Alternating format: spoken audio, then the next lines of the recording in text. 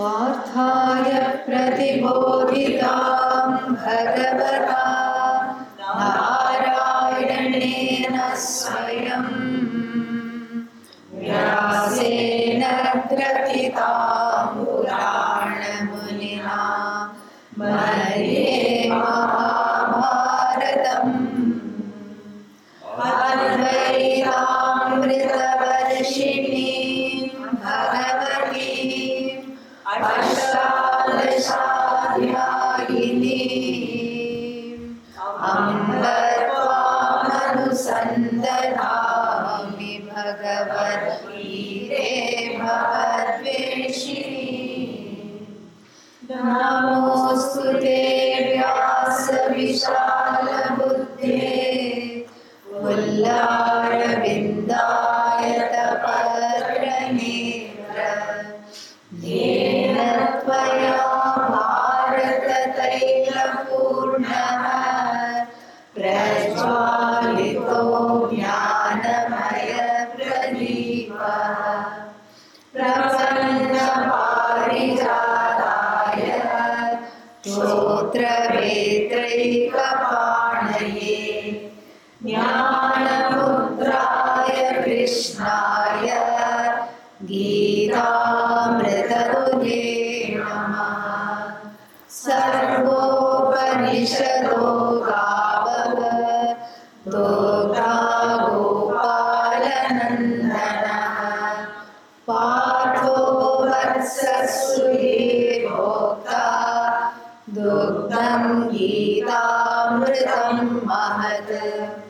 वसुदेवसुतं देवं कंसचाणूरमर्दनं देवकी परमानन्दं कृष्णं वन्दे जगद्गुरुं। भीष्मद्रोणतटा जयद्रथजना गान्धारनीलोत्पला शल्यग्रामवती कृपेण वहनी कर्णेन वेलाकुला अश्वत्थामविकर्णघोरमकरा दुर्योधनावर्तिनी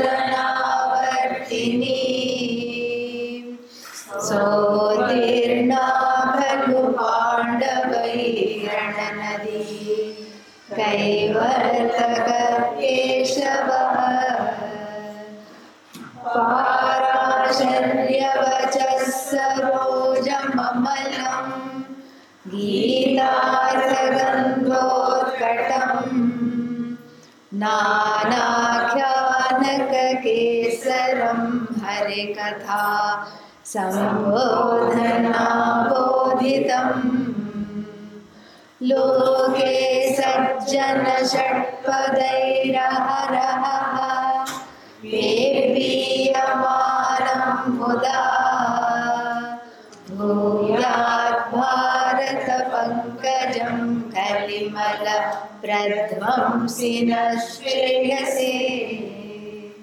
मूकं करोति वाचालं पङ्गुं लङ्घयते गिरिं यत्कृपातमहं वन्दे परमानन्दमाधवम्। यं ब्रह्मा वरुणेन्द्ररुद्रमरुतः स्तुन्वन्ति दिव्यैः सर्वैः वेदैः साङ्गपदक्रमोपनिषदैः गायन्ति यं सामगाः। ध्यानावस्थिततद्गतेन मनसा पश्यन्ति यं योगिनः यस्यान्तं न विदुः सुरासुरगणाः। देवाय तस्मै नमः देवाय तस्मै नमः। Gone. It's come back, but the volume doesn't come back. Let's see. start the camp, and then let's see if it comes back here. Are we able to hear? We'll have to put that on. Is that gone? It's not. See if they ask them if they're able to hear. Otherwise, you have to log on. amānitvam adambhitvam ahiṃsā kṣhānti ārjavam ācāryopasanam śauචam स्थैर्यमात्मविनिग्रहः इन्द्रियार्थेषु वैराग्यम् अनहङ्कार एव च जन्म मृत्युजरा व्याधि दुःखदोषानुदर्शनम् असक्तिरनभिष्वङ्गः पुत्रदारगृहादिषु नित्यं च समचित्तत्वम् इष्टानिष्टोपपत्तिषु मयि चानन्ययोगेन भक्तिरव्यभिचारिणी विविक्तदेशसेवित्वम् अरतिर्जनसंसदि अध्यात्मज्ञाननित्यत्वम् तत्त्वज्ञानार्थदर्शनम् एतज्ज्ञानमिति प्रोक्तम् अज्ञानं यदतोऽन्यथा.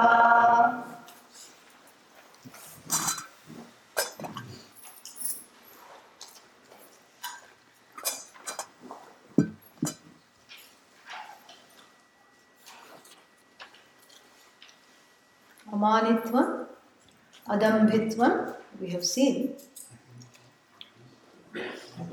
Dambha, conceit. Adambha, lack of conceit. Adambhitvam, the situation of having lack of conceit and pretenses. Dambha, more pretenses.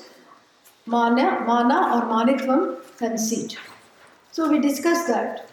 And how to get over it, we have to also see a little bit. The best way to overcome that, I told you the reason is because one feels so insecure deep down and one is unable to see anything good about oneself, and therefore one is very upset. And it becomes a front. What is the front? The front is that, I am very good, I am wonderful, and I don't need anything, I don't need anybody, I am best, east or west. This is the feeling. So the way to do this is to take some time to contemplate on one's own good things. Yeah. Some good things everybody will have. So contemplate on those good things and then see that you don't have to allow yourself the freedom to not have to always be good at everything. This is such a relief. If somebody else is good at it, let them, appreciate that also. This is what is called that sarvatma bhava comes through this kind of an appreciation. So you have to just allow that to be and see all the places in which you yourself excel. And there will be a lot of places. You have to sit and contemplate and watch those without judgment. Because otherwise, with the judgment, it becomes very difficult. That is already there. For both mana and dambha, the same antidote. Then we have a very important value in our culture, which is called, in the tradition itself, which is called ahiṃsā. Ahiṃsā paramo dharmaha. It is seen as the ultimate ahiṃsā. And what is this ahiṃsā? Not hurting is called ahiṃsā. Not hurting anything, starting with your own body, this we forget. We feel ahiṃsā means not hurting others, and then conveniently oneself is forgotten. So ahiṃsā means not hurting anything in this universe, starting with your own body. Because you did not make it, right? And you did not make anything else in the universe either. So you don't have the right to hurt anything that you did not make. So often translated as non-violence. And then, because of Gandhiji, it has gained a lot of, importance in other countries as well. It influenced Martin Luther King and all this. It has influenced not just the diet, but even the way of standing up for one's beliefs and one's rights. This is also ahiṃsā. And so here we have to see this, see this as a value, because it becomes a value only when you see that I don't want to be hurt. When you see that you don't want to be hurt, then you don't want to hurt anybody either, because that's the only way of enforcing this.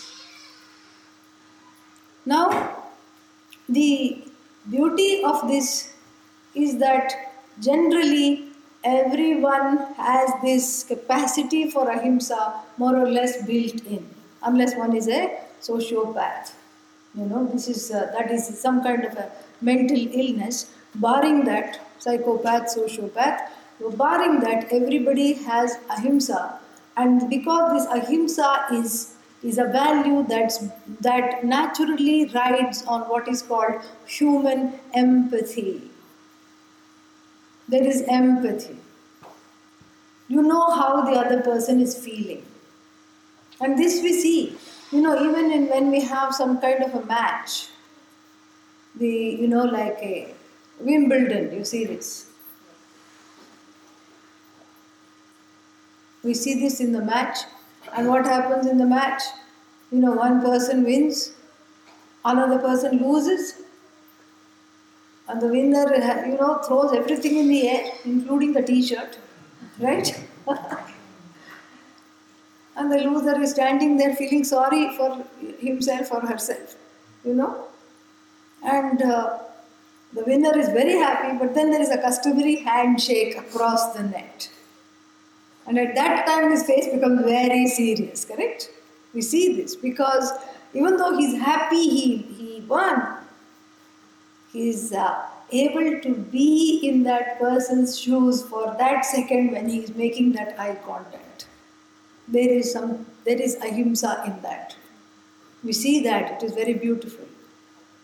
So it has become a popular value also because of Buddhism. Buddhism which arose from the Hindu tradition, and where they have highlighted certain other, one more tradition we have, Jainism, where they have highlighted ahiṃsā to the completely. Then in our tradition, of course, it is highlighted to the nth degree, in the sense that everyone is supposed to grow into this value gradually and then completely. When someone grows into this value completely, they are qualified for sannyasa. Because really speaking, when you take the vow of sannyasa, you take only one vow. See, in Buddhism there is 17 and 24 and so many other things. We don't have anything. And in Christian tradition there is that, poverty, obedience, chastity, like this, three vows are there. For us, we are not, this is not for us. For us it is only one vow, which is ahiṃsā. Abhayadanam. One declares that nothing in this universe need to be scared of me, because I am giving you the gift of fearlessness. You can fearlessly be yourselves. You have nothing to fear from me. I'm dropping out of all competition.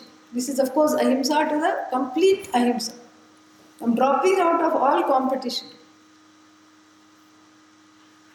And I'm dropping out of all anything, any activity that can impinge upon somebody else's chances. So here there is zero possibility of hurt. So this includes also the lifestyles. For the sannyasis in the rainy season, monsoon, right? In India, that is, 4 months. Yeah. But interestingly, 4 months is called Chaturmasya Vrata. Vrata means discipline. It's a discipline. And the sadhus don't move at that time. They go one place, and it's kind of a customary thing for the sadhus to invite each other to each other's ashram. So they will go before the rains and then stay there and teach or meditate, whatever they are doing, until after the rains, because they don't want to step on anything, little worms and water snakes and all these things. They don't want to do that. So they used to stay for 4 months. Then perhaps they got bored staying somewhere for 4 months. Then there was a shortcut. And the shortcut is called Paksho Vai Masaha. 1 month is equal to a fortnight. Somebody made the rule. And so now it is only for 4 fortnights, which is what? 2 months. So the Chaturmasya, interestingly, is for only 2 months now.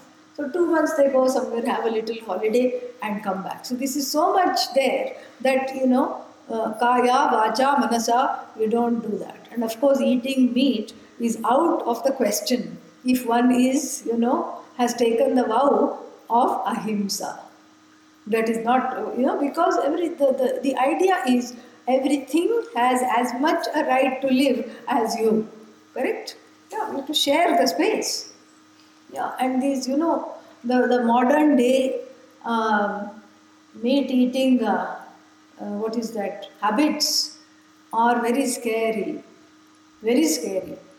Because, we see there are so many abuses in the factory farms. All the animals are put in these small, small containers. And then what happens after they are put in the containers? They cannot move. They cannot do anything. And then they are taken, on a kind of a moving gurney where they are slaughtered. This is what the whole thing is. And occasionally it makes the news that please come forward, so that people in the back don't have to leave the room. So we hear stories like this, One cow saw the other cows being taken for slaughter. They understand. This was in Kentucky somewhere, and it escaped. It escaped and went and stood in front of a church. You could think about it, Yeah. And so like this we hear all these things. We hear of horrible abuses in dairy farms, in these kinds of situations. And it's not fair.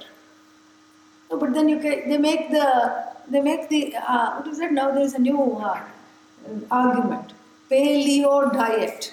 Yeah. Paleo means caveman. Polite way of saying caveman. So caveman diet, everybody is good. Raw meat and I don't know what else. And they argue, this is what your ancestors ate. Caveman also ate meat. So why shouldn't I eat meat? Caveman went with his bare hands. One day came with a squirrel, another day, he became the dinner for a big cat. This was 50-50. When you go out into the wild, either you become the animal's dinner or the animal becomes your dinner. At least that's fair. Now we are not doing that. Now we are cruelly slaughtering them. And then calling it paleo, Yeah, very pale argument. I don't buy it.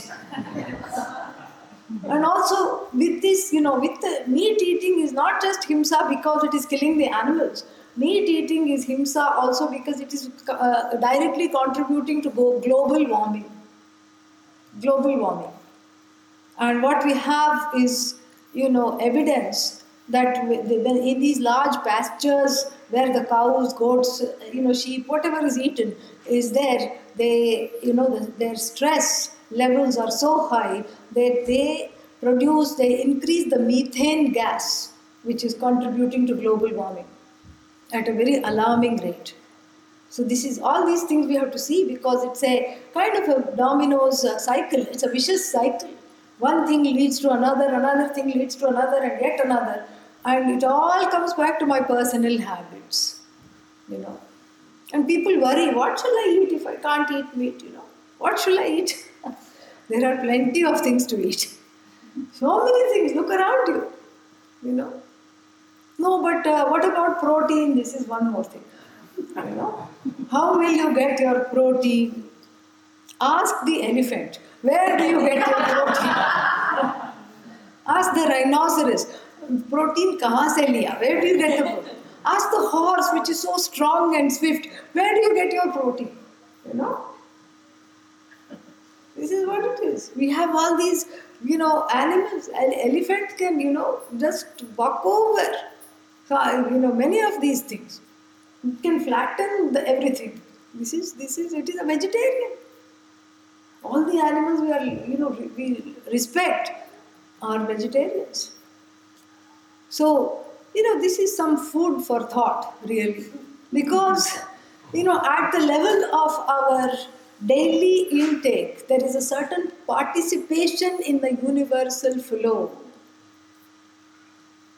And I'm not trying to make some kind of a, either a pejorative or a religious judgment. This is not about judgment. I'm just talking it purely from the standpoint of scientific facts. And also from the standpoint of what the Bhagavad Gita says about there being a cosmic harmonious cycle in progression. There is a certain exchange happening with the universe, a mutual reciprocity. And the 11th verse of the 3rd chapter of the Bhagavad Gita declares, Devan bhavayatanena te devaha bhavayantu vaha parasparam bhavayantah shreyah param avapsyat. So Deva, Devan bhavayata. Deva here means all the forces of nature, the 5 elements, the space, water, all these things. Space, sun, moon, etc. These are all the forces of nature. These are all God-given, Bhagavan-made forces of nature. And what is so important about these forces of nature is that they have entered into a cycle of giving and receiving. The sun shines, correct? And the moon also shines, and the water flows, and there is a certain cycle in that. The crops grow, the earth is there, everything is just, happening. There is a cosmic flow. And enter the human being. What happens? Immediate disruption in the cosmic flow. Why? Because the free will is there, it is untethered, and so it is abused. Part of it is also, the cause of this is partly from the Western, the theological assumption that all these things in the universe, nothing has soul. Solely the human being alone has a soul. S-O-U-L.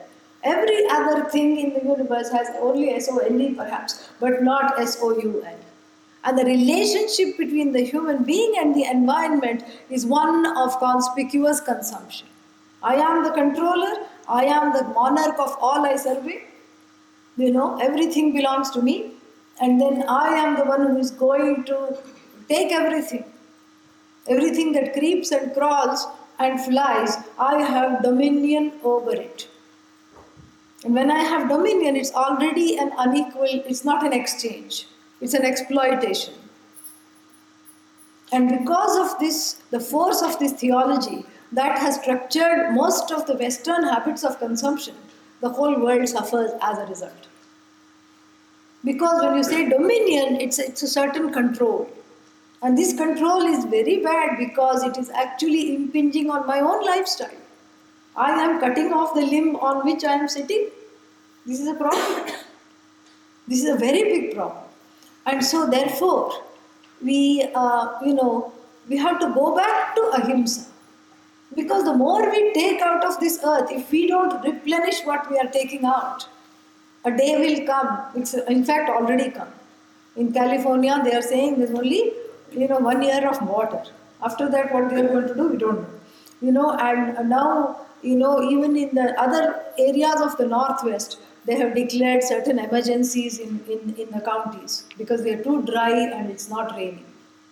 So like this, we have an ecological crisis which is of our own making, and it is all because of our ahiṃsā tendencies.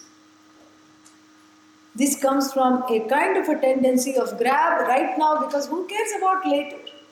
Yes, we are leaving this planet for the next generation, but children, who cares? We don't care. Right now we need instant gratification. So this whole philosophy of instant gratification is just going to make things difficult.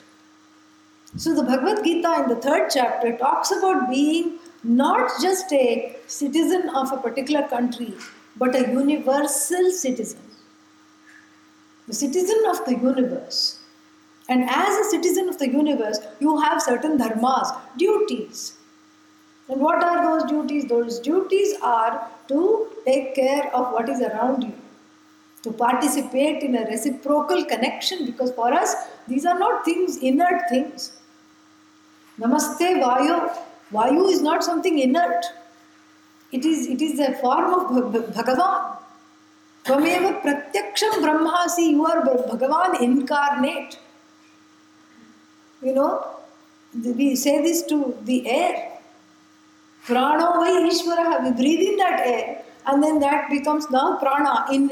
Exhaled it is air, inhaled it is prana. And that prana again is a form of Bhagavan.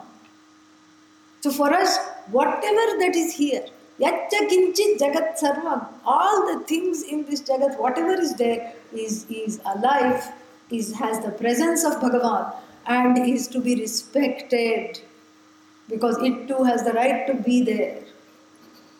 You can't just, take it out of the equation. This is your moral responsibility. This is one's moral responsibility as a, universal, global, universal citizen, really. So, ahiṃsā paramo dharmaha. And what does ahiṃsā have to do with, discovering myself as a kshetrajña? That connection should be there, see? So what does ahiṃsā have to do with discovering myself as a kshetrajña? Well, if you are trying to assimilate the knowledge or prepare the mind for the knowledge, what is the knowledge here? That one is everything. We say Bhagavan is everything. If you are Bhagavan, you are everything. If you are everything, then you don't have the right to hurt anything. Just because something is mithya, you can't just go and, try to hurt it. So this is basically the main way in which we look at the connection. And ahiṃsā is very, very key here to one's own self-growth. The more one grows, the more one is able to let go. Otherwise, there are all these tendencies. I want to grab, I want to have things, I want to really immediately do something. All that is not there. So that is, that is ahiṃsā. Amānitvam, adambhitvam, ahiṃsā, and kṣhānti. Not shanti. Shanti with a K in front of it. Kṣhānti. Yeah. Kṣhānti means accommodation. Yeah. Not accommodation as in a hotel room. That's not what we're talking about. Accommodation within one's heart. Kṣhānti. Adi Shankara has a very interesting definition of kṣhānti. You know what he says? He says kṣhānti is a condition or a value whereby when somebody acts towards you in an adharmic way, you don't give back. In fact, not only do you not retaliate, there is no change in you. How to do this? Not retaliate, I can understand, I can leave the room. But there is no change in me, this is not fair. But Adi Shankara is like that, because he gives the definition that is always ultimate. He does not bother giving small definitions of growing into it and step by step. He has no step by step. Yeah. He is always straight, final. That's why he just says, and later on he will say this. He says, anybody who is always worried about the home and the people in the home, better to leave the home. Yeah. Go sit in the forest. For him, it is just so simple. Everything is very simple. So here the same thing is there. The same exact situation is being talked about. That kṣhānti, he has a very extreme definition, which is actually the correct definition. And what is the correct definition? The correct definition is an attitude whereby there is no change that occurs in you when confronted by, any kind of anyaya. What is anyaya? Injustice, real or perceived. Real or perceived injustice creates no change in me from the standpoint of needing to retaliate, or from the standpoint of internalizing it and fuming and fretting, and how in the comics they show what is that coming? Smoke is coming out of the ears. That is also not happening. I don't externalize, I don't internalize. If I'm like this, I'll just expire, because I'm neither externalizing nor internalizing. Means what? Yeah, that is kṣhānti. And how is this? How does this come about? This is a good question. It comes about by everyone taking a small crash course in human psychology. Really, that's what it boils down to. And if you've been studying, if you've been attending a few classes of Vedanta, you've already had that already. Yeah. Because this is something we do emphasize a lot. So what does this crash course in human psychology look like? Very easy, not at all difficult. First and our psychology is always not complete without the presence of Bhagavan. So it is Bhagavan who made this mad mind, correct? And all the other mad minds also. So then, just like, in Hamlet, in the play, this man was keeping on repeating himself. Something was wrong, which was very clear. And so a minister called Polonius, this is in the Shakespeare's play, was sent to him to find out, to check up if he was mentally all right. So Polonius went to Hamlet. Hamlet was sitting there reading a book. So Polonius said, "What is it that you read?" And Hamlet said, "Words, words, words," he said, So Polonius made some notes and went to the king and told him, he is mad, all right, but there is a method to his madness. I love this, because this shows that Shakespeare had an appreciation for the psychological order. There is a method. Even the maddest person on the planet, there is a method. You just have to find the right psychiatrist, and then the psychiatrist will tell you what the method is, because they've studied this human psychology. And here we are not even looking at it as psychology, we are looking at it as a vast order of the mind, from the standpoint of Bhagavan. The psychological order. And what does this yield? From the standpoint of this kind of an upbringing, this will be the result.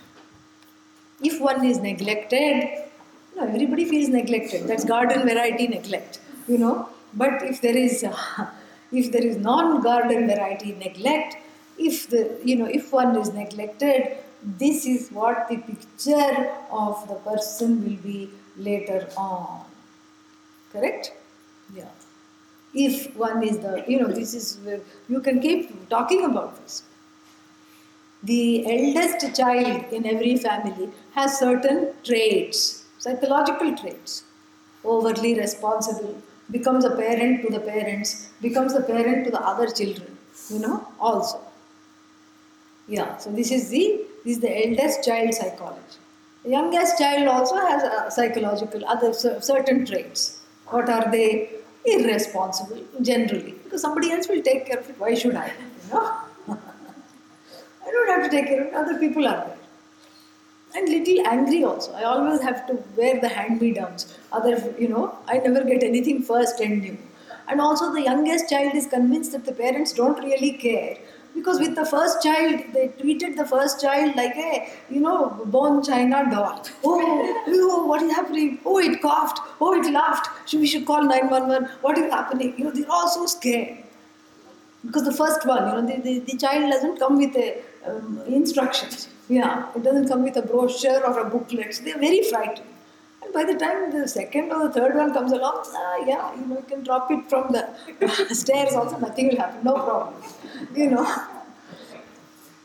The parents have great vairagya, when it comes to, and great objectivity. Because they say, oh, we've been there and done that. And the youngest child usually interprets it as, the parents always love the elder ones more, not me. And of course, now there is the quintessential middle child. And the middle child always feels, I'm in the middle. And I'm neither here nor there, Yeah. And they grow up to be attorneys and mediators, generally speaking. This they have studied. Somehow they have they're very good at this. They may not become, but they are good at, because they've always had to, make everybody get along. They're very responsible. So like this, you can already see a pattern. And then if you start talking of, gender, then women, what are the patterns? And then men, what are the patterns? And then certain psychological issues like trauma, abuse, and how the trauma and the abuse leads to dissociation in adulthood. Because that dissociation was a coping mechanism as a young child, and that continues. So even when there is a slightest trigger of the trauma, the person just leaves mentally. See, this is all, when we look at it from the standpoint of Bhagavan, it's a wonderful, picturesque view of not just the human mind, but the psychological law, the law, in which even things like mental illness is part of the order. Even the disorder is part of the order of the Lord. It is so beautiful. It's just fantastic. So first I have to see that I myself have a background, correct? Yeah. I have to be careful to see.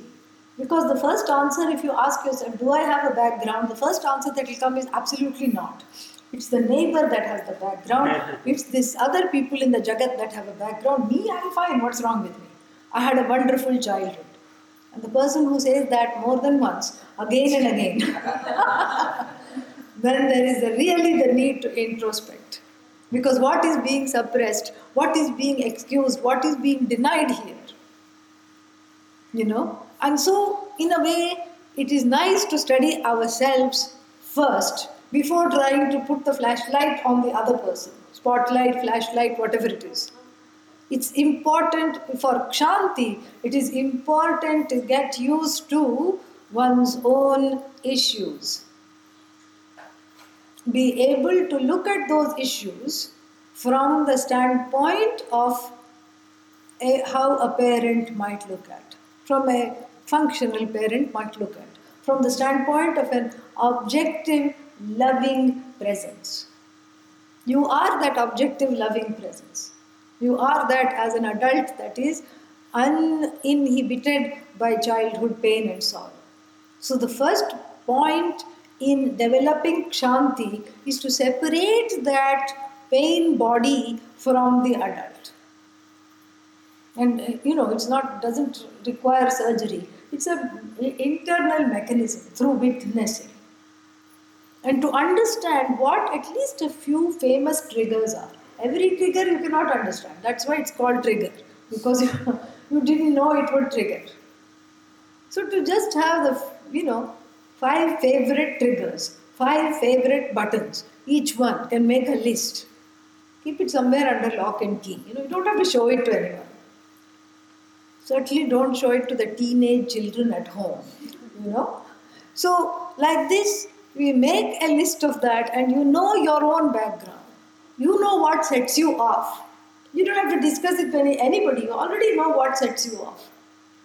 You know that certain things just make you see red, and certain other things, send you to the doldrums, and certain other things make you angry, certain other things make you upset, disturbed. Of course, you have the right to leave, no problem. But that is not what a kshetrajna does. You have the right to leave. If a situation is becoming unpleasant and triggering you, you can say, I have the freedom to leave this situation. Even if that situation is like something like a marriage or whatever it is. I have the freedom to leave this situation. Why should I be in this? The answer is for your own self-growth. That's the only reason to stay, no other reason. If you're serious about moksha, this is an opportunity. Any kind of a skirmish or a rub or in a way when you are triggered, it's an opportunity to rise above that and to grow into a person that is more accommodative. This is not turning the other cheek. Yeah. We don't talk about that at all. It's not about, passively accepting abuse. That's also not what we are talking about. We are talking about the human ability for accommodation, which is often not plumbed due to us always assuming that our threshold for taking any kind of quote-unquote disregard, disrespect, injustice should be very low. This is the only way I can respect myself. Or my sensitivity is very high, so I cannot be in this situation. I have to get out and now. That is a valid way of dealing with it. In fact, everybody deals with it this way. But when you come to Vedanta and when we are talking about entering into the lifestyle of the kshetrajna and being a kshetrajna, what is kshetrajna? Bhagavan. So what is Bhagavan's response? We have to see, not what is my response. So how will Bhagavan respond to this situation? And of course, you may say, I don't know how Bhagavan will respond to the situation. But then you can think, how will a Mahatma, a saint, respond to the situation? Because the one who has absolute kṣhānti is nothing other than a Mahatma, a saint. We call such a person a saint. Because their response is very different from the garden variety local responses of the large, people at large. Their response is very objective. How is it objective? They are able to separate the person from the behavior. This is a very important thing. In myself also I have to separate my behavior, which may not be in keeping with my values, and myself. And I have to have compassion for that outburst or that behavior which I did not have any control over because it was a button that was pushed. When I have the ability to love myself and have compassion for myself, I can extend that accommodation to others.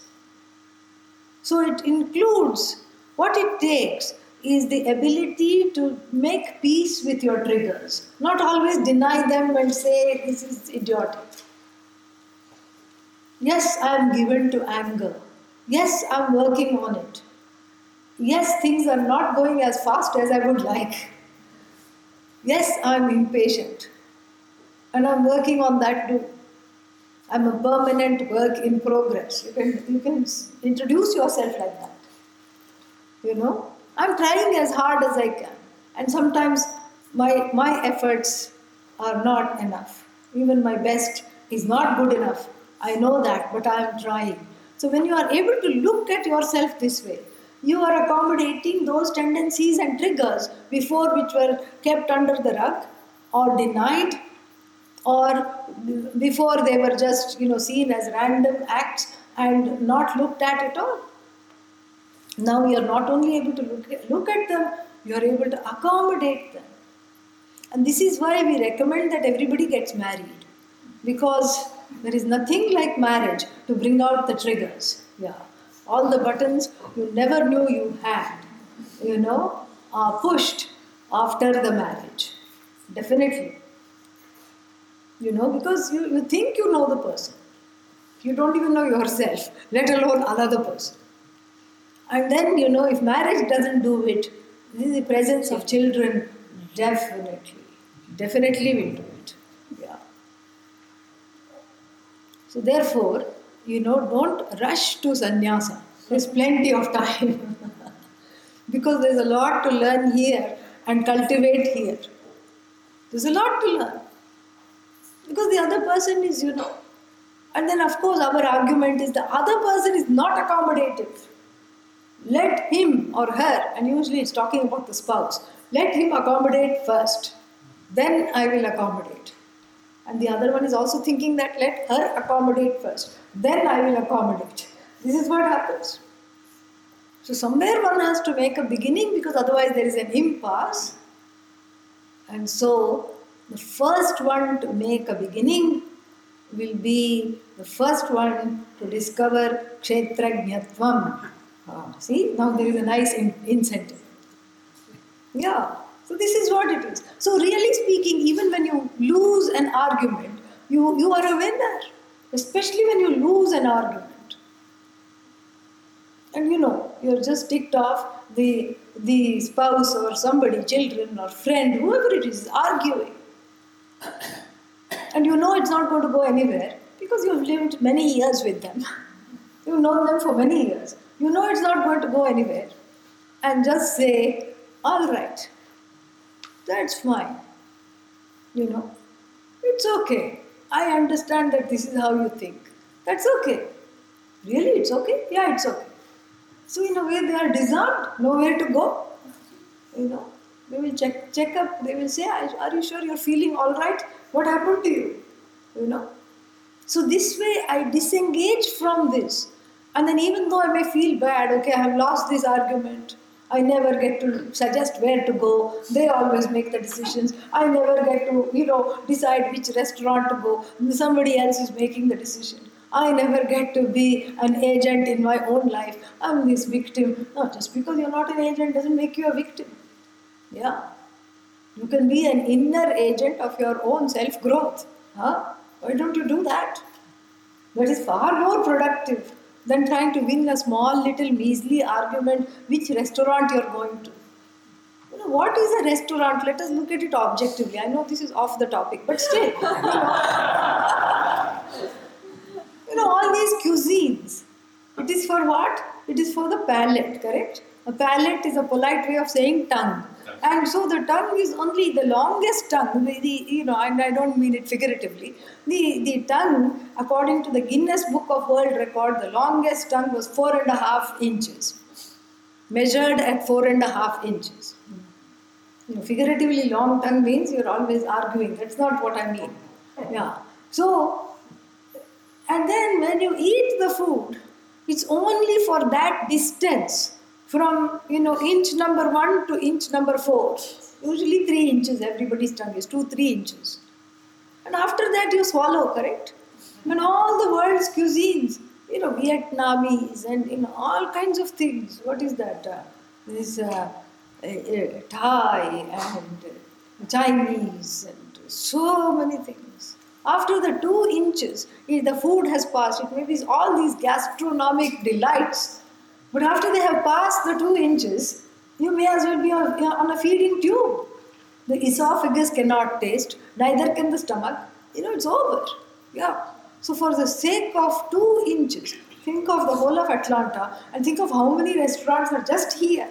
Think of just one neighborhood and how many restaurants are just in one neighborhood. So many varieties and cuisines and everything. So you are going to have a 2-inch, 3-inch argument about where to go, what to do. This is, we know that the Jagat is finite, but this is really finite. How much are you going to eat? Somewhere there is some kind of, always there is a limit. The satiation is reached immediately. And so these things we can let go. These things we can let go. Do whatever you feel like. And then even the most argumentative person that you're living with will say, no, today you decide. Because last 5 times I decided I'm only feeling guilty. You wait for that to happen. It's nice. It's a nice surprise when that happens. And by the time you will also realize that you don't care. This is wonderful. It's not that you don't care, you have outgrown this. First you are groaning, now you have outgrown. You have outgrown the need to call the shots. You have outgrown the groaning as well. Yeah, this is what it is. And this is how, in the marriages in India, in ancient India, and even in our grandparents' time survived. This is how it is. They hardly spend time together. They were, she was with all the other women. Grandma, think, great grandma. And he was with his friends. And there were all these cultural stipulations. They couldn't take each other's names because of certain ways. So when they saw each other, they would grant. That's all. Yeah, okay, you're still alive, so am I. That's all it was. And at no time, I have, had the privilege of having great grandmother, everybody. At no time I saw anyone saying, I never saw the great grandmother saying to the great grandfather, I think this relationship is going to the dogs. I think we need to spend more quality time together. Never heard that, Neither did the grandpa or the great grandpa say, it's all your fault and we should be doing this. And no. In fact, they hardly spent time. And when they spent time, they enjoyed it. This, and many, it's not that all marriages were wonderful. I also know certain elderly, couples who could not stand each other, but they still lived together. Somehow it worked. They lived together because they learned kṣhānti. Yes. That's the only reason. They learned to accommodate each other's oddities. Even though they did not agree, they did not like, but still they lived together. I know of one couple who did not speak to each other for a number of years, like 15 or 20 years, by which time they even forgot why they had stopped speaking, because by that time they had aged and, they had forgotten why they stopped talking. But she would cook, she would serve and, leave it there. And then when she was sick, he would cook, serve and leave it there. This is how it is. They took care of each other. It's just wonderful. So, in our tradition, the marriage is not for the sake of the marriage. The marriage is not an end. If any time the marriage becomes the end, it will end. Yeah, that's why it's called end. Marriage is not the end. Kṣhānti is the end. This self-growth is the end in our tradition. And when that is achieved, you don't care to leave, because what's the point? What's the use? Because if I have lived with this person, I can live with anyone. So might as well, live with this one. No problem. So the marriage is meant to be outgrown gracefully. That is what it is. That is what is vanaprastha. Then they start to live like friends, even though they were, pulling each other's hairs out before. And now they are living as friends and pursuing this knowledge. That is what is called the third or the forest dweller stage in our culture. So, this is kṣhānti, the ability to accommodate that which cannot be changed in myself, in others. So that kṣhānti requires a certain little brush up in human psychology, I said. Looking at the psychological order of Bhagavan and seeing that this is the person's trigger, this is the person's background. You may not even know the details of the background. Just like I have a background, they also have a background. So even though I talked kindly, it backfired. It boomeranged back at me. See, usually we are not able to develop kṣhānti because we take seriously the other person's criticism. This is the problem. Because there is some feeling, a hook inside me that hooks into whatever they say. So this is the problem. So somebody says you're an idiot. And they are angry they said that. They couldn't help it. Inside me also there is a part that is convinced I must be the idiot. And so that's why one feels so bad. So here also some inner work is necessary to be able to calm down those areas and to really work on self-love. Because self-love brings out kṣhānti. You have to do whatever it takes to have self-love. Yoga, whatever it is, some nice hobbies to cultivate, taking a walk in nature, anything that brings out an appreciation for yourself, something creative. Or even contributing gives self-love. When you contribute, you have self-love. Because you are in a position of giving, you see. Nobody likes to always be in a position of taking. So when you give, when you reach out and help somebody, then you have more self-love. You discover it. It's not that you have it, you discover it. So kṣhānti. So the kṣhānti, the one who has kṣhānti is called a saint. And a saint is different from a common person because of the way they respond to the situation. They don't react. If somebody, I told you the story of somebody rushing at Adi Shankara with a big knife and saying, I want to have you for dinner. And he just said, come back when other people are not around so that you will not be stopped. So come back later. And he also gave him the time zone to come in when his students will not be sitting there guarding. And he also gave a tip to please watch out for Padmapada. This one is not, this one is a Narasimha Avatara. So don't come when he is there. So this is kṣhānti, we see this. We see this. This is not a, we say the saints are exalted only because we feel like we don't have the capacity to react like that or to respond like that rather. But that's not an excuse. For us, a saint is not a certificate that is given after death by an officiating authority, because there is some miracle. No. For us, the saint is the ultimate goal. To be a saint is the ultimate goal of every human being, no matter who it is. As long as you are a human being, you grow into your halo. Yes, that is what you have to do. That is the ultimate goal of every human being, is to be saintly. Everyone is a potential saint. This is what has to be brought out. And you can't say, oh, that is a Mahatma, this is a Baba, this is a Sadhu. I'm a commoner, so I can do whatever I want. No, that is not a privilege anymore. Not after coming this far, and not after having so much desire to study, and the desire to listen, desire to learn. It is no longer an option. This is not an option now. So kṣhānti, this is also discovering compassion, and objectivity, both.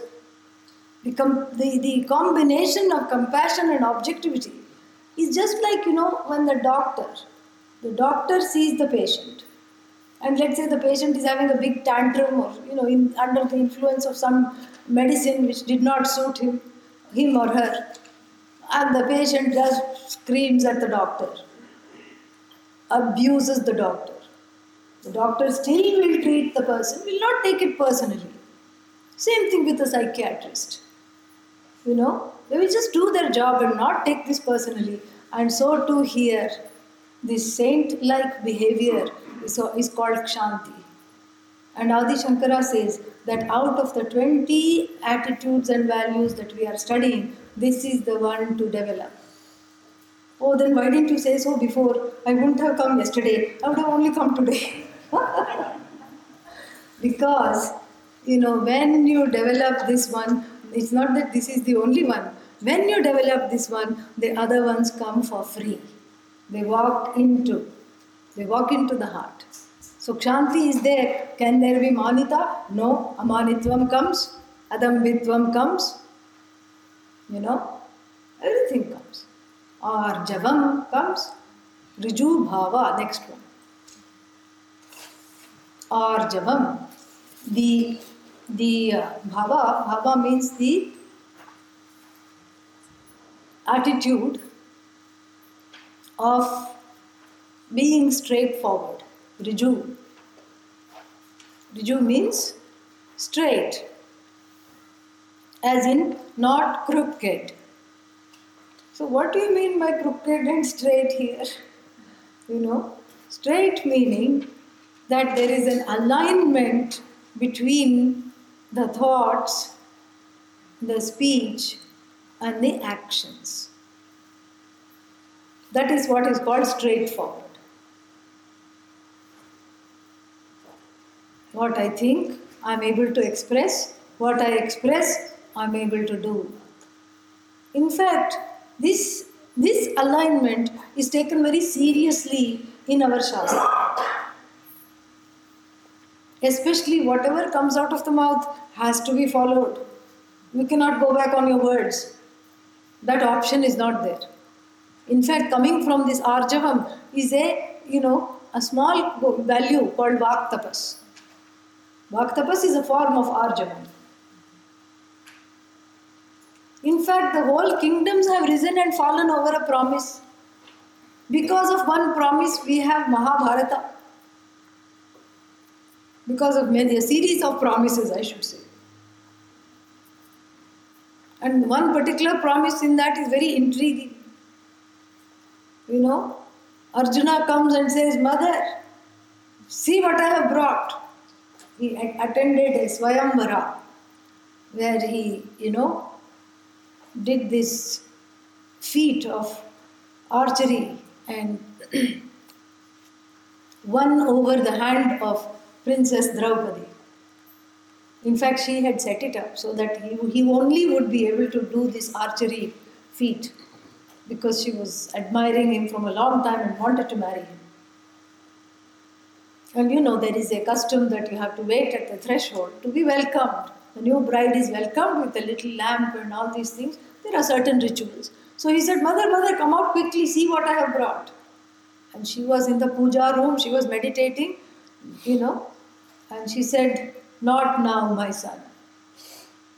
And I have told you what is the protocol for anything you bring. I don't want any fights. So please share it equally with all your brothers. The word was said. Then when she came out, she said, okay, this is more complicated than we thought. This is not a laddu, And they actually called an assembly. They called an assembly and they had a meeting with Draupadi and they had decided what to do. As a society, they called a sabha, all the elders sat and they said there is no way we can falsify the mother's words. Her words have come out, there is a reason for it. We have to go by her words. And Draupadi herself was asked, will you please honor the mother's words? And when she agreed, then a whole, treaty was drawn up. 2 years with each person. And then no SMS from the other one, in between, no texts, no photos, no Skype, nothing. All these, there were boundaries of how to do this, how to share, 5 husbands. How to do that. So all this, because of this, we have the whole Mahabharata. Then another promise, we have Ramayana. Kaikeyi was very skilled charioteer. Yeah, she would drive the chariot. And Dasharatha was sitting behind. She, forged into the enemy ranks and just made short shrift of them. And in the middle of the battle, the axle of the chariot broke. If the chariot goes down, that means you're as good as lost the war. The chariot should always be upright. So what she did was she put her thumb in the hub of the wheel and held on to the axle with one hand, and with the other hand she was, driving the chariot, tending to the horses. That's how the victory was gained. And Dasharatha was so moved, he said, whatever you want, you please ask. I want to give you 2 boons. One for winning the war and one for all the tribulations you had to undergo. And she said, I'll take a rain check. Yeah. And later on she said, I want Rama to go. And I want my son. Rama had to be sent out of the forest because he was too popular. And the people of Ayodhya would never have agreed to having him, anyone other than him as the king. He had to be banished so that the people, the collective memory she was thinking is short and nobody will mind. They will forget. They will accept Bharata. So she put 2 conditions. My son should be, and then Rama should go. Because of that promise, we have the whole Ramayana. And even here, Dasharatha shows ārjavam. He shows this straightforwardness because He falls at her feet. He begs her to change the mind. He says, let Bharata be the king, but retract your curse of his forest dwelling for Rama. Don't send him to the forest. I will not survive this. But all he could have said was, what boons? There was nobody there. And he is the king. He is the ultimate authority. Judicial authority, legislative authority, executive authority. This is a monarchy. All he would have to said, what are you, sitting in the anger management room? I recommend that every house should have this, Yeah. What are you doing sitting in the anger room? Come out of there. Mad woman, 1 minute ago you were selecting saris, what to wear, you were so excited. Next minute you are, in the doldrums. Snap out of this. What boons? I don't remember any boons, he could have said. Incapable because ārjavam, satyam vada, dharmanchara, swadhyaya anma pramadah, ācāryāya priyandhanam ākritya prajatantum ma vyavacchedsihi. Satyat pramaditavyam, dharman pramaditavyam, bhutyai pramaditavyam, devapitrakāryābhyān pramaditavyam, matrudevo bhava, pitrudevo bhava, acārya devo bhava, atithi devo bhava, yani anavadyani karmani, tani sevitavyani, no itarani. No itarani. Yeah. No means no. Don't. Yeah. No. Do only things that you're supposed to do. Practice speaking the truth. Follow dharma always. Study the Veda. It has something to tell you. Be the one to whom mother is Bhagavan. Father is an aspect of Bhagavan. Father is a manifestation of Bhagavan. Everyone is Bhagavan. Be that person. This is what the whole thing is. This is what is ārjavam. Definitely a wonderful quality and attitude to develop, especially in these days where we make so many excuses. Yes, I'm going to come and help you. Well, you know what happened? Actually, nothing would have happened. So, to justify that, we have to make stories. Somebody came and I got really busy, and by the time they left, it was so late, and I'm so sorry, I didn't call you and I didn't tell I was not coming. And then, of course, that person being close to you will ask, who came? So now I have to say something. And whatever comes out of the mouth. And it's somebody that person also knows. And the next time they say, oh, did you go to this person's house? No, of course, I did go to this person's house. So already again one is embarrassed. So the lack of ārjavam, how is ārjavam connected to kshetrajna? Because not having ārjavam creates an inner split. And what is this split? The split between the knower and the doer. I'm doing something else, but I know something else inside to be different. This is the split. And where this split is, that knowledge of oneness will never speak to.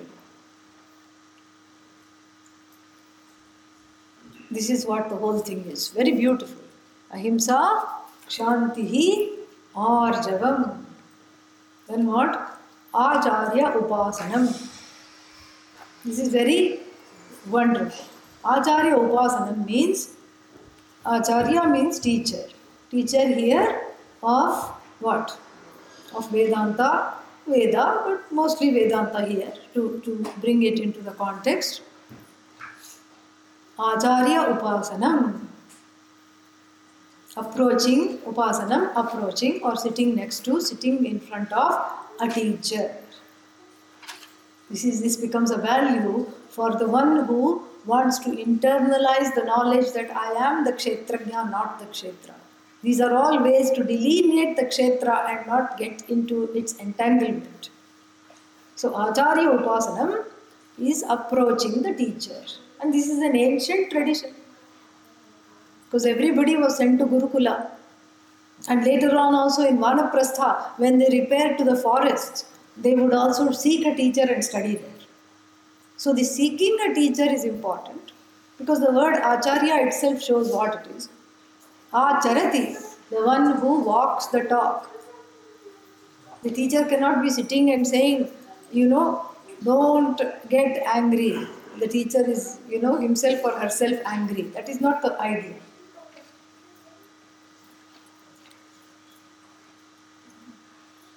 So, the teacher is one who ājarati, who walks the talk.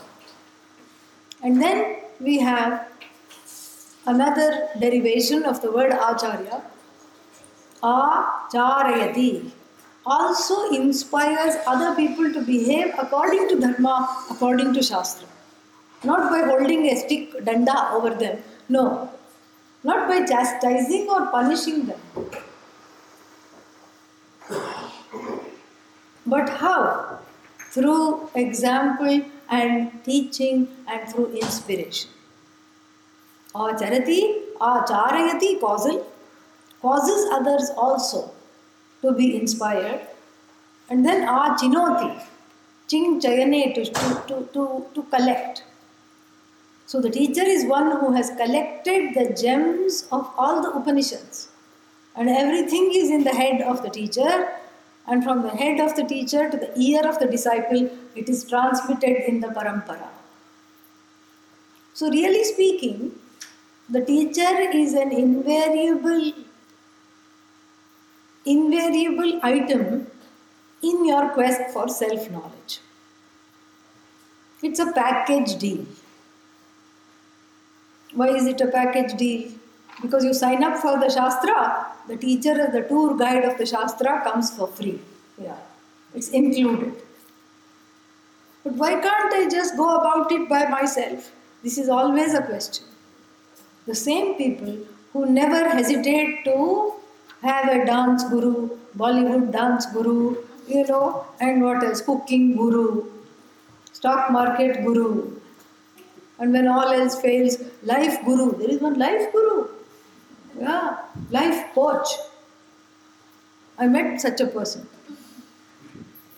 I said, what do you do? He gave me his card. On that life coach. I had heard of basketball coach. I said, what is this life coach? No, I just help out people. They pay me a retainer. Retainer means a salary every month. For what? Because people are confused. What are they confused about? Many things in life.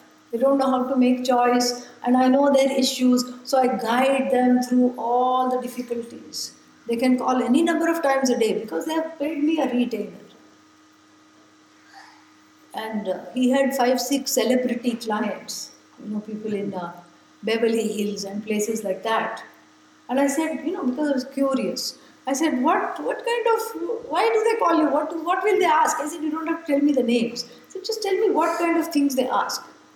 He says, well, one of them called just 15 minutes ago and said that she could not decide what to wear. Because her closet was just, it's like that, what is that? That moving hangers. Like you see in the dry cleaner's office. Like that, her closet is. She has so many things, she doesn't know what to wear.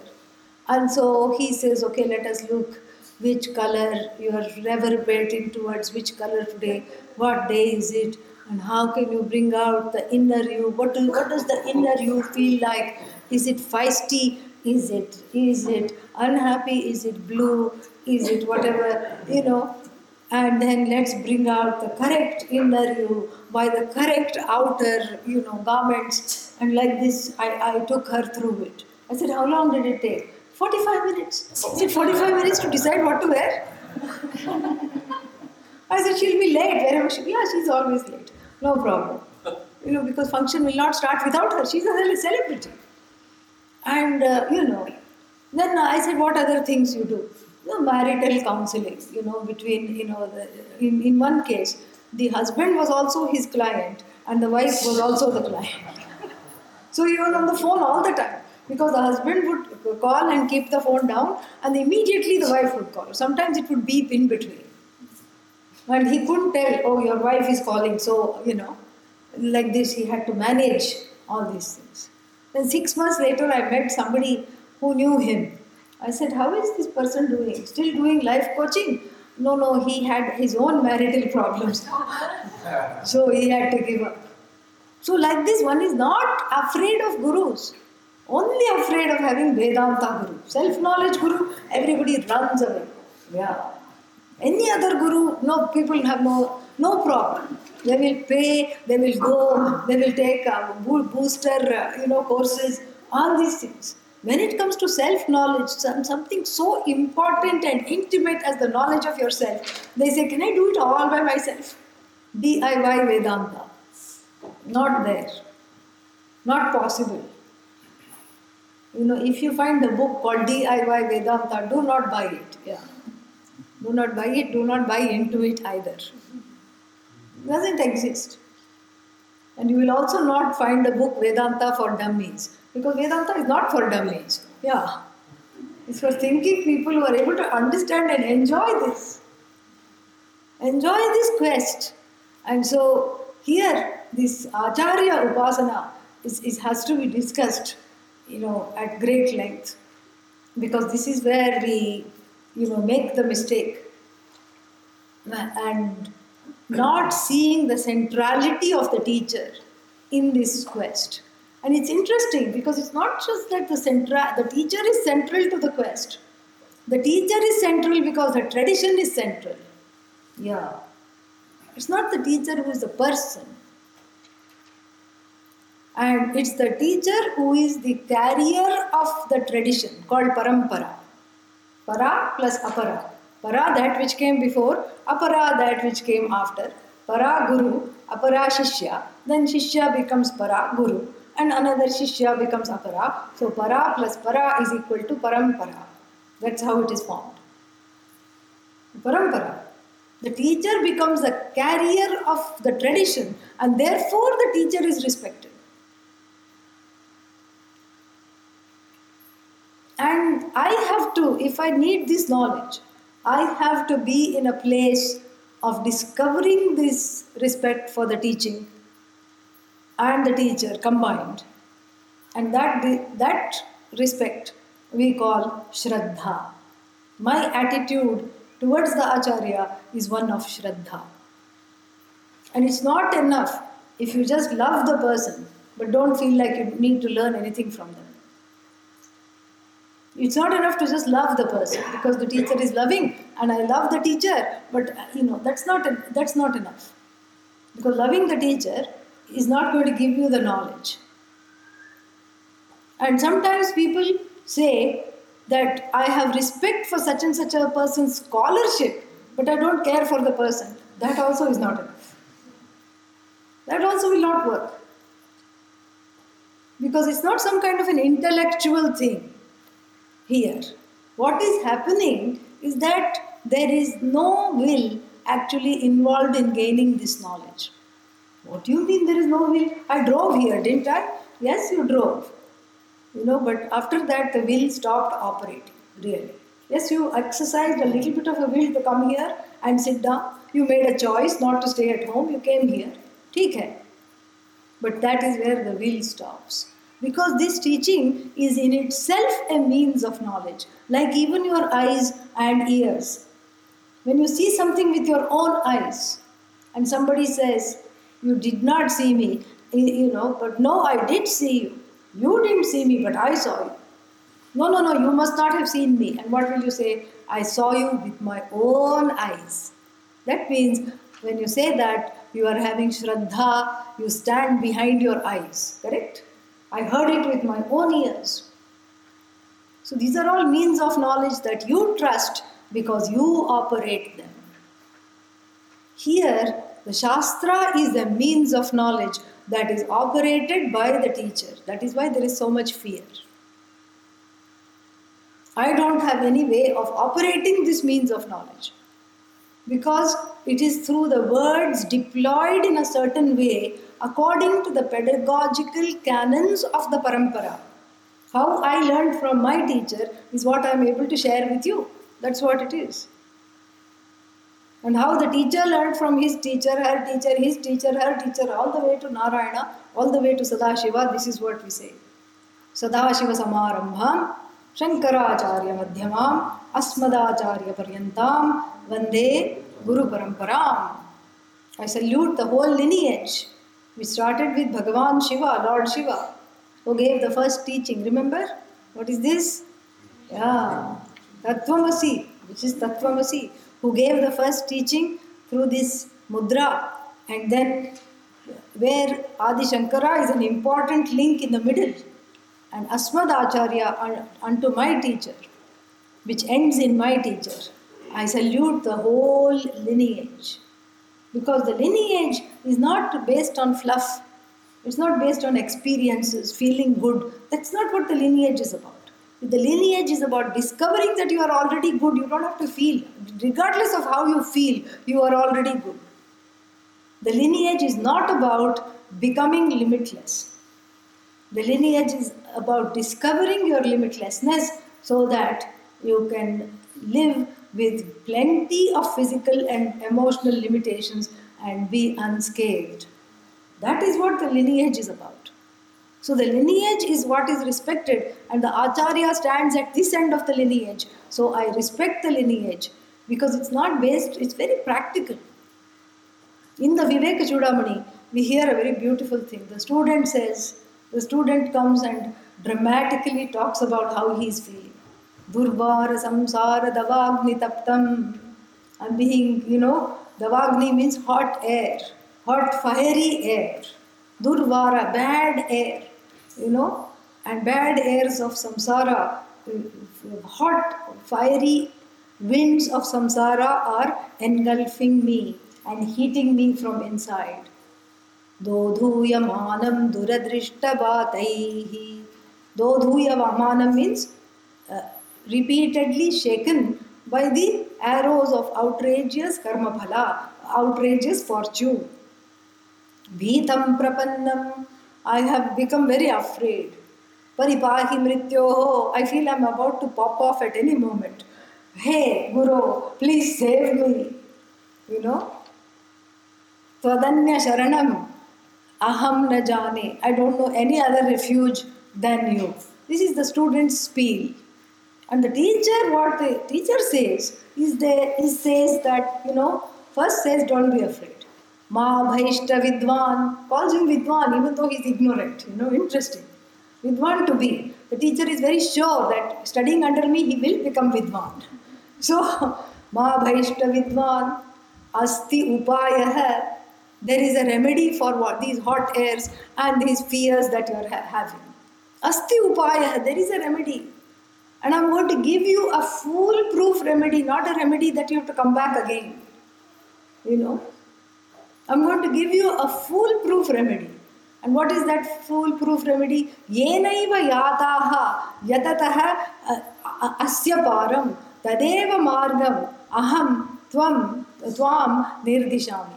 By which well-travelled road, all other yatis means people who put the rightful effort, how they reached and crossed over samsara, that same road I am going to show you and help you walk on it. See, there is so much confidence in the parampara. It's not some newly crafted road that you just don't know what's on the other side and you have to worry about all this, nobody has walked on it, how is it going to be? This is not some new age thing. This is a, thousands and thousands of years old tradition through which other people have gained this knowledge. So time-tested way is really the best way, correct? And so therefore, the teacher becomes, an important link because of this parampara. Much more to be talked about. We'll pick up this value, Acharya Upasana, to be continued when? Tomorrow. Om Purnamadah Purnamitam Purnat Purnamudachyate Purnasya Purnamadaya Purnameva Vasishyate. Om Shanti Shanti Shanti. Hari Om Shri Gurubhyo Namaha. Hari Om. Questions. What is the meaning of the adage that when the student is ready, the teacher appears? I always say when the student is ready, the teacher disappears. People get scared when I say that. But the teacher disappears means what? As you, really, in you. So the student is ready, the teacher appears, it is said, meaning there is a certain way in which, this is what I was talking about, a universal harmony. There is a certain pattern in the universe. And since the purpose is to discover kshetrajnatvam in oneself, since that is one's only purpose, and when one is ready to embark on that purpose, one will find that accidentally even one walks into a class. Maybe one was not even deciding to come. In fact, one was saying, no, I don't think I should go, but let's see what it's like. Or maybe one was thinking this was some other, event. One time that happened to me. Somebody came and sat and they looked absolutely lost, almost till the end. And then afterwards, the two people were there. Then they said, we thought this was a lecture on modern art. I said, no, it's a lecture on ancient art, not modern art. So, like this, but then they were very happy to have attended this. So, like this, there is some kind of what we call Bhagavan, what the English language calls a series of coincidences or serendipity. In other words, it's neither coincidence nor serendipity, it's your own karma phala. That desire brings in the punya from the past, the punya reaps into finding some teaching that you can connect to. And people also say this to me, there may be a room full of people, and some more people online also. And then I get the feedback after the lecture. This is a typical feedback. How did you know that this is exactly what I was thinking of today? How did you know that I needed to hear this? I don't know. I don't even know. Who is there sometimes online, Sometimes people give their names. Sometimes people sign on as Tattvamasi. Okay, no problem. Yeah, there is one person who is signed on as Tattvamasi. No problem, it's okay. I don't know who the person is, but it's wonderful. It's very nice. Yeah, and so I like that. It's very nice. And so therefore, I don't know. But that's because the teaching is not centered on me. That's why it's not a cult. Yeah, that's why it's not a cult, but it is a legacy. It's a legacy that speaks when there is Shraddha. In a heart that is Shraddha, even when the heart is opened with Shraddha, which I'll talk about a little more tomorrow, then the classes speak. That's what it is. Because you're allowing it to speak, and of course, whatever you need to hear, you will hear, and whatever needs to be transformed also gets transformed. Because I don't know where you're coming from, what is there. Because it's really not about me. It's about what is, the whole tradition is being carried. That is how it is. The whole tradition is being carried by you being present here and me being here. That's all it is. So you and me together, we make the tradition. Isn't that a big thing? It's a huge thing. Any other question before we start on this? Anybody has questions? Yeah. He always says, Yeah. So there is a strange sense of disconnect. And so I feel like I'm not participating in my life. Actually, you are. It's not that you're not participating in the life. You're participating in the life differently than what one is used to. Because before one comes to Vedanta, there's a lot of drama. One is a drama king and a drama queen. Yeah, there's a lot of drama, and sometimes in that dramatic way, people are used to relating in that dramatic way. And because of that, what happens is that, people start thinking that this is what life is. When the drama quotient reduces, you start feeling a little more dispassionate. It's okay. You are participating. You are fine. follow up to one question. Is observer something that will tell us, or is it a karma? No. Observer is Bhagavan. Observer is you, the witness. Yeah. Yes. In the context of Dvaita and Advaita, Yeah. Which path is Bhagavad Gita really is to? Can I ask? Yeah, Bhagavad Gita is saying Advaita because it is very clear at the end. You know, in the end of each chapter we chant this. What do we say? You know, Krishna Arjuna Samvade and Brahma Vidyayam Yoga Shastre. It has two topics. I'll talk about it tomorrow. Brahma Vidya, which is understanding yourself as Brahman. It doesn't say you are two. Otherwise, Bhagavan would not be saying in the 9th chapter, Maya Tatam Idam Sarvam. And so therefore, it is, and it would not be saying Tattvam Asi. It would not be following that. You know, that whole layout, it would not be following. And for these reasons, it is definitely giving the message of the Upanishads from the standpoint of Advaita. That being said, there are a number of commentators from the Dvaita traditions that have commented on it. And the Shastra gives us the hermeneutical freedom to look at it in three ways. From the standpoint that I am separate from Bhagavan and I am just a sad devotee and I will never be equal to Bhagavan. And then from the standpoint I am a part of Bhagavan, or to say I am none other than Bhagavan. We look at it from the standpoint of, from Advaita where we sit, we look at it as, you know, you are never separate. And we can accommodate those two standpoints very easily. There is no fight there. There is no conflict there. There is no conflict precisely because of the fact that these two are points of view. Really. They are points of view. That notion of separation is a point of view. And the notion that I have to become one is a point of view from the ignorant individual who feels anxious, separated and alienated and disconnected from the total. So it is valid. And if you ask the Dvaitin, you know, what do you want? They will say, I want to become one with Bhagavan. We say you are never separate to begin with. It's just coming at it differently. There is no problem. There is no conflict. Yeah. In our discussion today, you said that we know what is right and we know what is wrong, which generates a sense of uneasiness when we perform wrong action. Where does that spring from? That is Bhagavan. That is manifestation of Bhagavan as the order of Dharma. That is what it is. It is inbuilt. It's a sensor that is inbuilt into every jiva, more so human beings. Even the dog looks a little guilty sometimes, you know, but it doesn't understand why. Bhagavan in the form of a sensor is called Dharma, yes.